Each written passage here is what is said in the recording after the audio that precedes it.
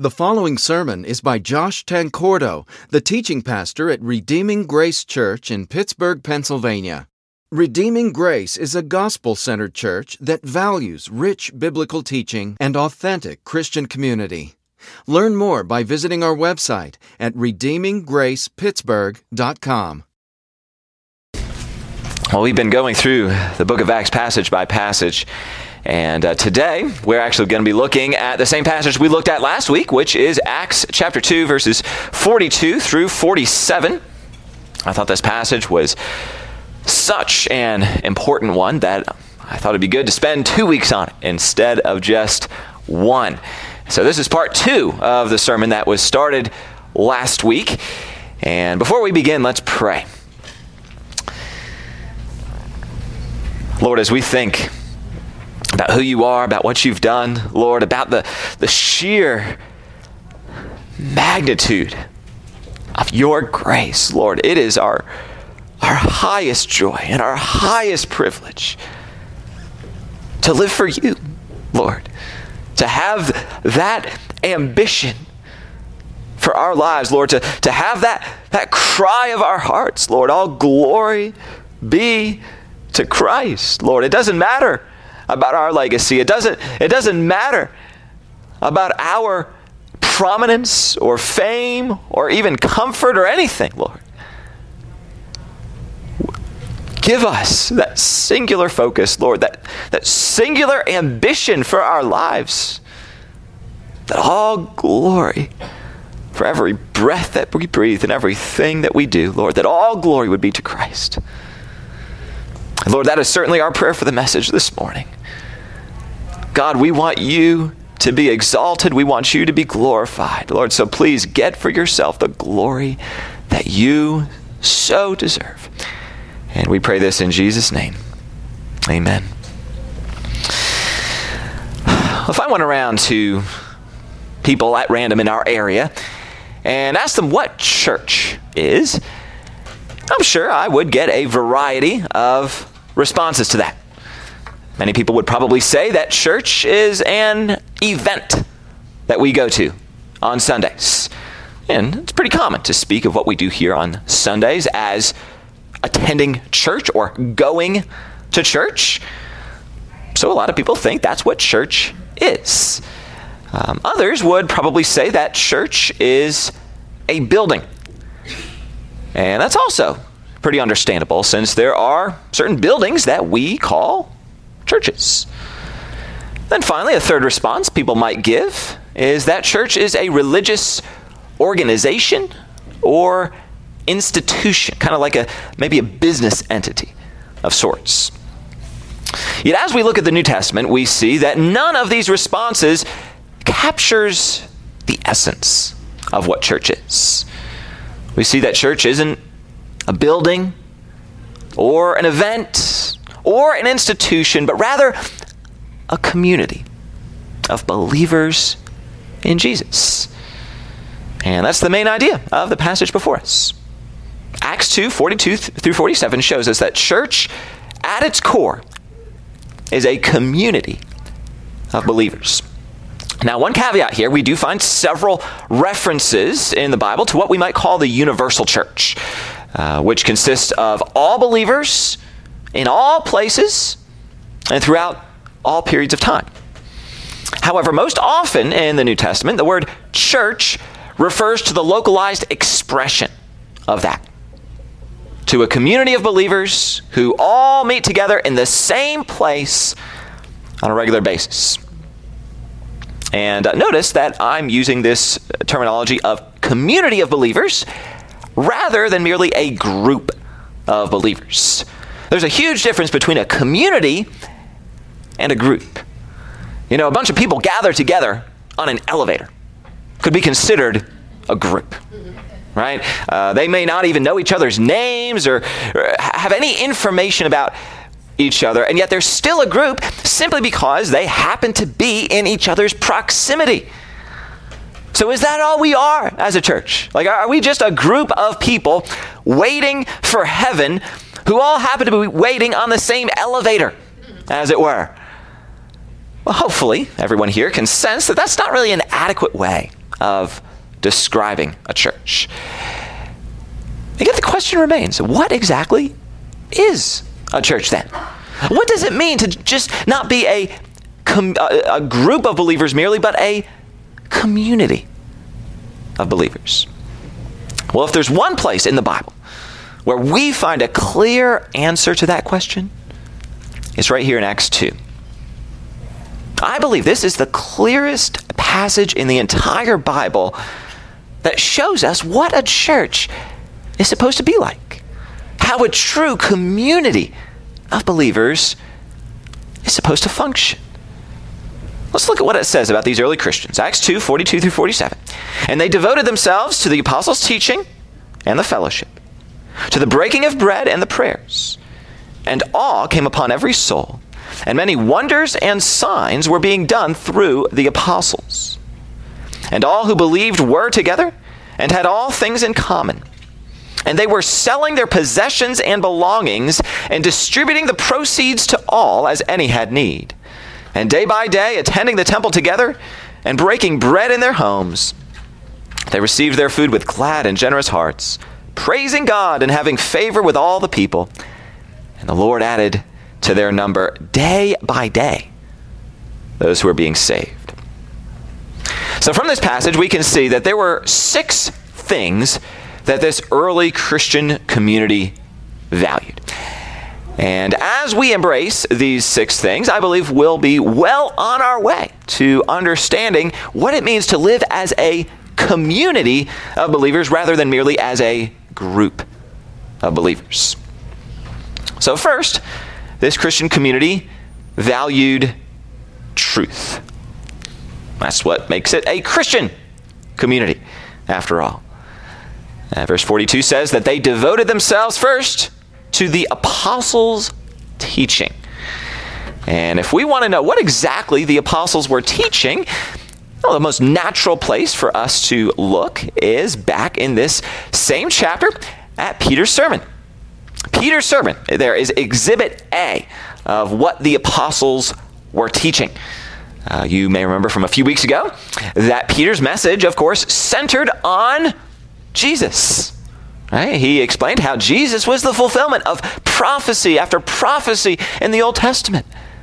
The genuine Messiah sent by God to rescue God's people. And yet Jesus did that in a way that nobody expected. You see, instead of leading God's people to political and military triumph, he voluntarily allowed his enemies to crucify him on a cross. And yet, Peter explains that was all according to God's plan. See, the biggest problem people had wasn't that they were oppressed by the Roman government, but rather that they were slaves of sin. Not only that, but their sin deserved, and we might even say demanded, God's judgment. And yet Jesus bore that judgment on the cross. He suffered not just the physical agony of crucifixion, but the full, undiluted wrath of God the Father against sin. Like, that's what was happening on the cross. Like, the righteous indignation of God was being poured out on his own Son so that it wouldn't have to be poured out on us. And we know that the Father accepted Jesus' sacrifice because 3 days later, what did he do? He raised Jesus from the dead, right? And that's actually the focal point of Peter's sermon. Jesus' resurrection showed beyond a shadow of a doubt that he was and is the genuine Messiah who stands ready to save all who will put their trust in him. That was basically Peter's sermon in a nutshell, and really a perfect example of what verse 42 in our main passage is talking about when it speaks of the apostles' teaching.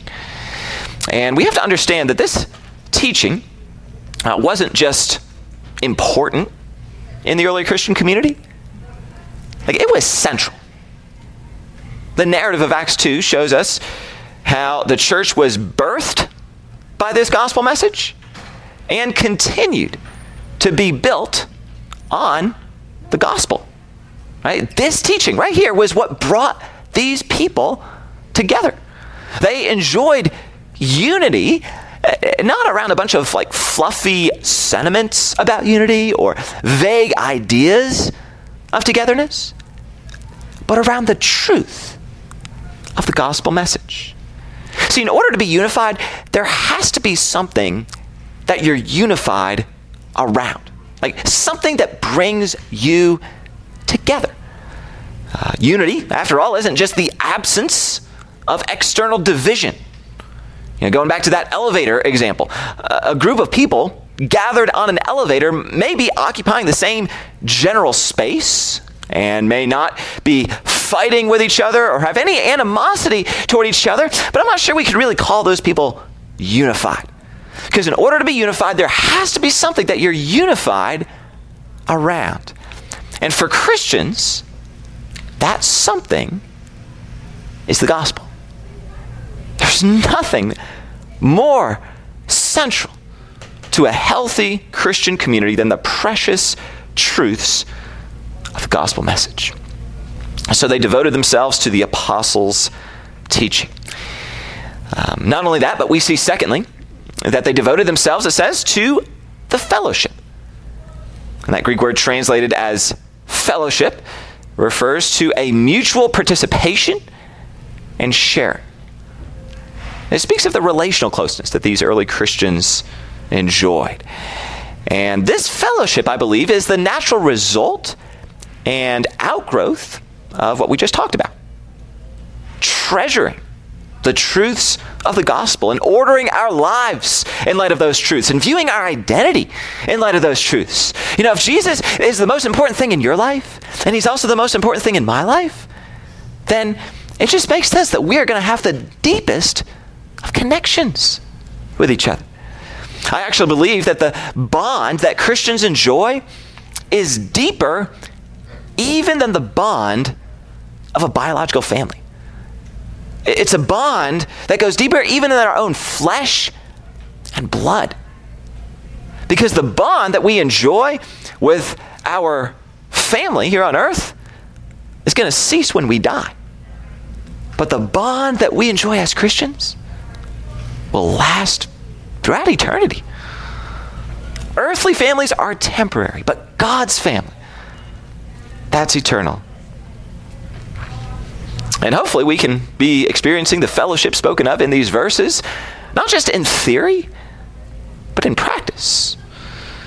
It says of these early Christians that they devoted themselves to the fellowship. And that's an indication that this relational closeness doesn't just come about automatically, but rather requires effort and intentionality. You've got to work at it and invest time into it. On a side note, I've had a few people come to me over the past several years and express a desire for the people of our church to be more devoted to them in various ways and to be more intentional about reaching out to them. And I have no doubt that that is an area in which we certainly need to grow. And yet, at the same time, it's also true of the church's fellowship that you usually get out of it what you put into it. Like if you just show up here on Sundays and don't really make much of an effort to connect with people outside of Sunday mornings, then you really can't expect people to act the way they'd act toward someone with whom they have a close relationship. From what I've seen, Christian fellowship and even church membership, for that matter, are the kinds of things that you usually get out of them what you put into them. If you want to enjoy rich fellowship with other Christians of the church and the benefits that grow out of that fellowship, then you've actually got to invest some time into cultivating those relationships. Then moving along more quickly here, The next thing listed in these verses is that the early Christians devoted themselves to was the breaking of bread. And most scholars are in agreement that this was very likely a reference to the Lord's Supper. We understand from other passages of Scripture that the early Christians observed the Lord's Supper every single week. Like it was a big part of their gathering together. And that's was the major thing that led us as a church to start observing the Lord's Supper every week several months ago. We made that decision.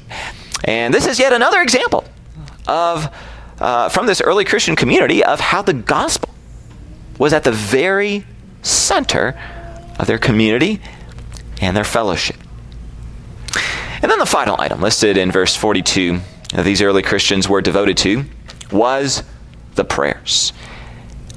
And notice here, it doesn't say just prayers, it says the prayers, meaning the regularly scheduled prayer meetings.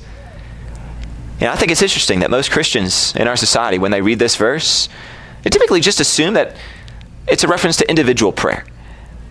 And that's a perfect example, by the way, of something that we talked about last week, right? That hyper-individualistic mentality of our culture that colors the way we read and interpret the Bible.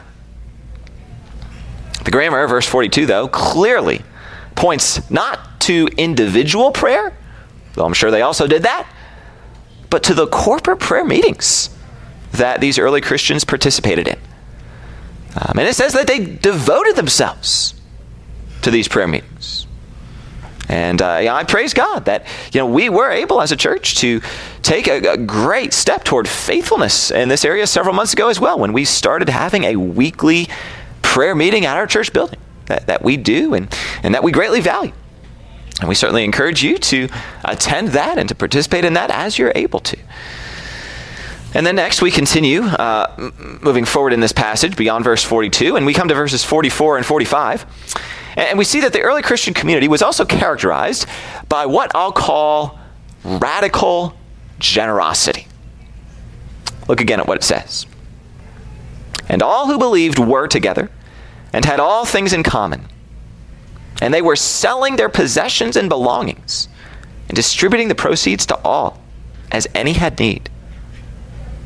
Now, I don't believe that these early Christians were practicing communism, as some might be tempted to think, because, several chapters later, we read about them continuing to contribute things that they owned for the welfare of others in the church. So it doesn't seem as though they abolished all private property, since they apparently still had some of it left to give several chapters later. Rather, it seems best to say that they were extremely generous with their possessions. They held everything they had with open hands. And we find written a few chapters later in Acts 4:34 that there was not a needy person among them, it says. Imagine that. Every single need in the church was met, not through government programs, but through the generosity of Christians toward each other. And that's a good reminder for us as well. And I dare say something that should challenge us. And friends, if God has been so generous to us in giving us his own Son, how could we withhold generosity from other people, especially from our brothers and sisters in the Lord? And then a final value that we find present in this Christian community of Acts 2 is evangelism, which is just a fancy word for sharing the gospel with people. Verse 47 says that they had favor with all the people, and that the Lord added to their number day by day those who were being saved. And I think it's pretty safe to assume that that wasn't just a result of the apostles preaching the gospel in the public square. No, the picture we find throughout the book of Acts is that the entire Christian community was very active in spreading the gospel. And the interesting thing is that we don't find any evidence of any sort of evangelistic training efforts in the early church. And that's actually true not just in the book of Acts, but incredibly, for the first 3 centuries of the church's existence. It's pretty remarkable when you think about it. But for the first 300 years of the church's existence, there are almost no examples at all of evangelistic training materials, or really even of the church leaders teaching the rest of the people that they should be evangelizing. And yet, somehow, they were relentless in their efforts to spread the gospel. So how is that? Well, I think we find the answer a few chapters later in Acts. When the Jewish religious leaders tell Peter and John to stop sharing the gospel, they answer in Acts 4:20 that we cannot help speaking about what we've seen and heard. They couldn't stop themselves. The gospel so filled their heart that it just overflowed into their conversations. And that's what I believe evangelism is supposed to be. God never intended that we would have to make ourselves share the gospel, or that we would do so out of a sense of guilt or obligation. Rather, the biblical model is that our joy in Christ would be so great and would so fill our hearts that it would just naturally overflow into our conversations. Kind of like if you were to pour water into a cup that's already full. What's going to happen if you do that? Well, the water has to go somewhere, right? And the only place it really has to go is over the rim of that cup. And that's what we should aspire to experience in our lives. As we seek the Lord and as we consider all that He's done for us, it should naturally make us like full cups. And not just full, but overflowing. So that we find ourselves naturally talking about Jesus, not because we have to, but because we want to. And that's what it seems was going on here in Acts 2. These early Christians were so full of joy in the Lord and so excited about what He had done for them that they couldn't stop themselves from sharing the gospel with others. With the result, as verse 47 says, that the people came to faith in Jesus on a daily basis. So that's the way this Christian community of Acts 2 functioned. That's what they valued. The apostles' teaching, fellowship, the Lord's Supper, prayer meetings, radical generosity, and evangelism. What a beautiful portrait of what a church is supposed to be.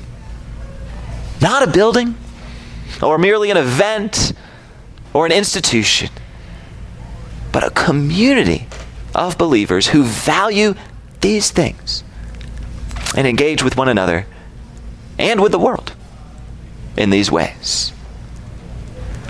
And thinking of this community of believers as a whole, I believe there are some incredibly significant implications for how you and I should relate together as a community of believers today.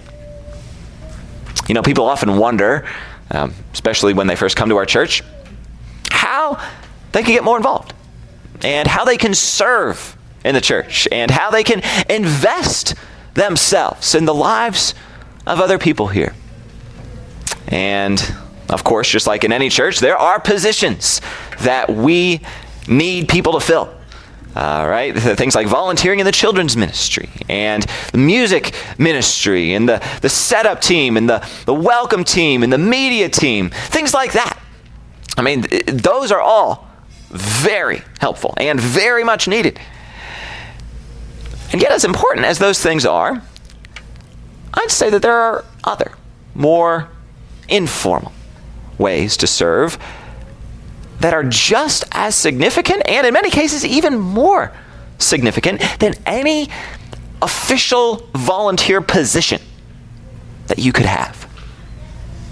So as a way of encouraging us to live as the community of believers that the Bible says we are, I'd like to very briefly give you what I believe are the top 6 most overlooked ways to serve in the church. For me as a pastor, seeing the majority of people doing these things would be, it would be like a kid on Christmas morning. Like it would be a dream come true to see these things being done. And I do rejoice whenever I hear about them happening. And perhaps the best part is that these 6 most overlooked ways to serve are things that pretty much any Christian can do. Like you don't have to have a lot of training or have this unique set of gifts or abilities to do these things. Like pretty much anybody can do each one of these 6 things. And so first, be intentional about engaging people on Sunday mornings. Now, obviously, that begins with simply showing up, like we discussed extensively last week. And when you come, try to engage people that you don't know, especially if they look like they might be guests, or maybe they're sitting alone, or they don't seem like they have anyone to talk to, whatever it is.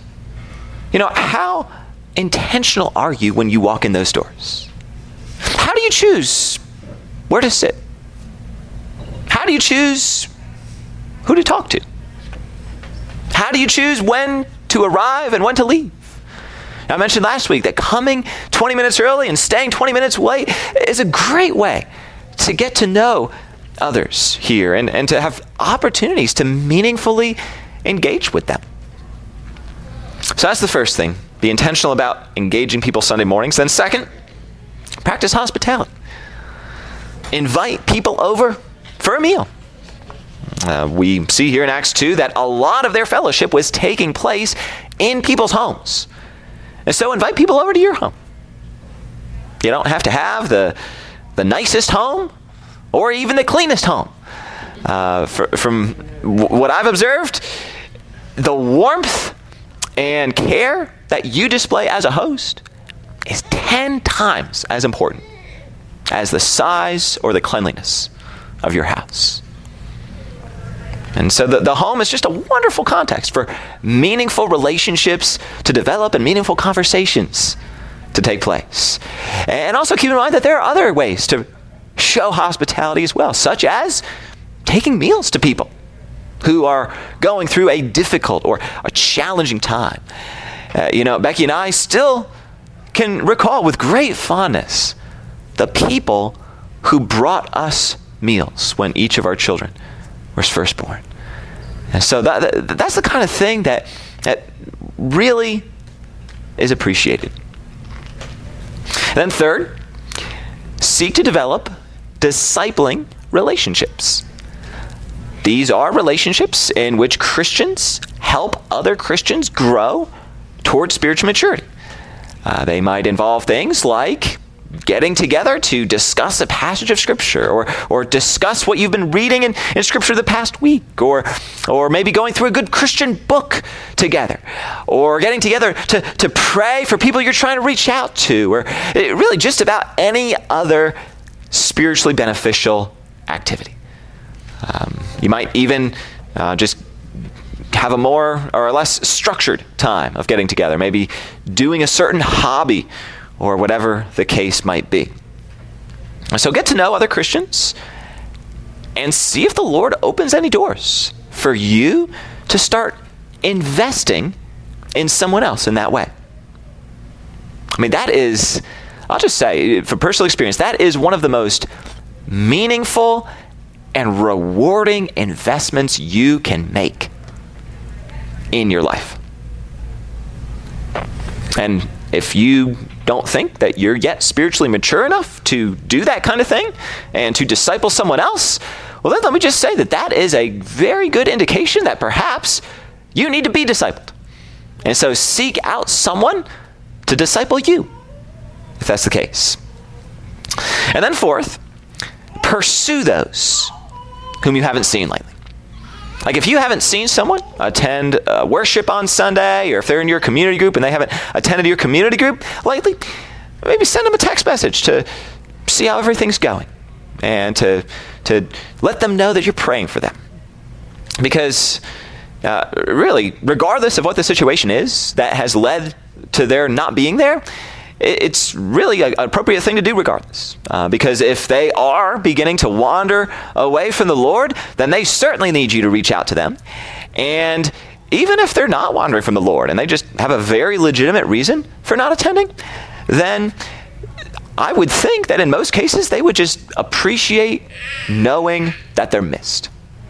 That's one thing I've observed, that if someone isn't able to attend something in general, they just like to know that somebody thought about it, that somebody noticed they weren't there and that they were missed. And so take the initiative to pursue those whom you haven't seen lately. Understand that we as elders, we do try our best to pursue people and to do what I'm talking about here, but we can't do it all. We need you, especially if you're a church member.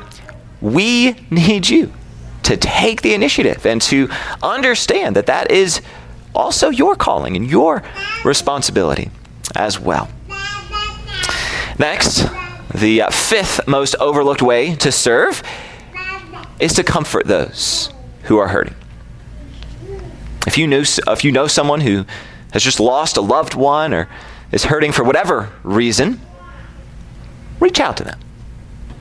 Send them a text message to let them know you're thinking of them and praying for them. Even better, send them a card. And even better than that, take them a meal with a card that you hand deliver. So, life is full of things that are just very difficult. Some things, they just bring heartache, quite honestly. So what a blessing it is to receive comfort from others in the church. That's what a family does, right? They comfort each other. Then finally, number 6 on this list of most overlooked ways to serve in a church is to start an evangelistic Bible study. Now, those of you who have recently been through the church membership class, or maybe you're just more familiar with our church, you know that this is, the important role that this plays in our church's outreach. And for those who may not have heard as much about it yet, let me just say that these evangelistic Bible studies are absolutely, hands down, our church's main method for organized outreach.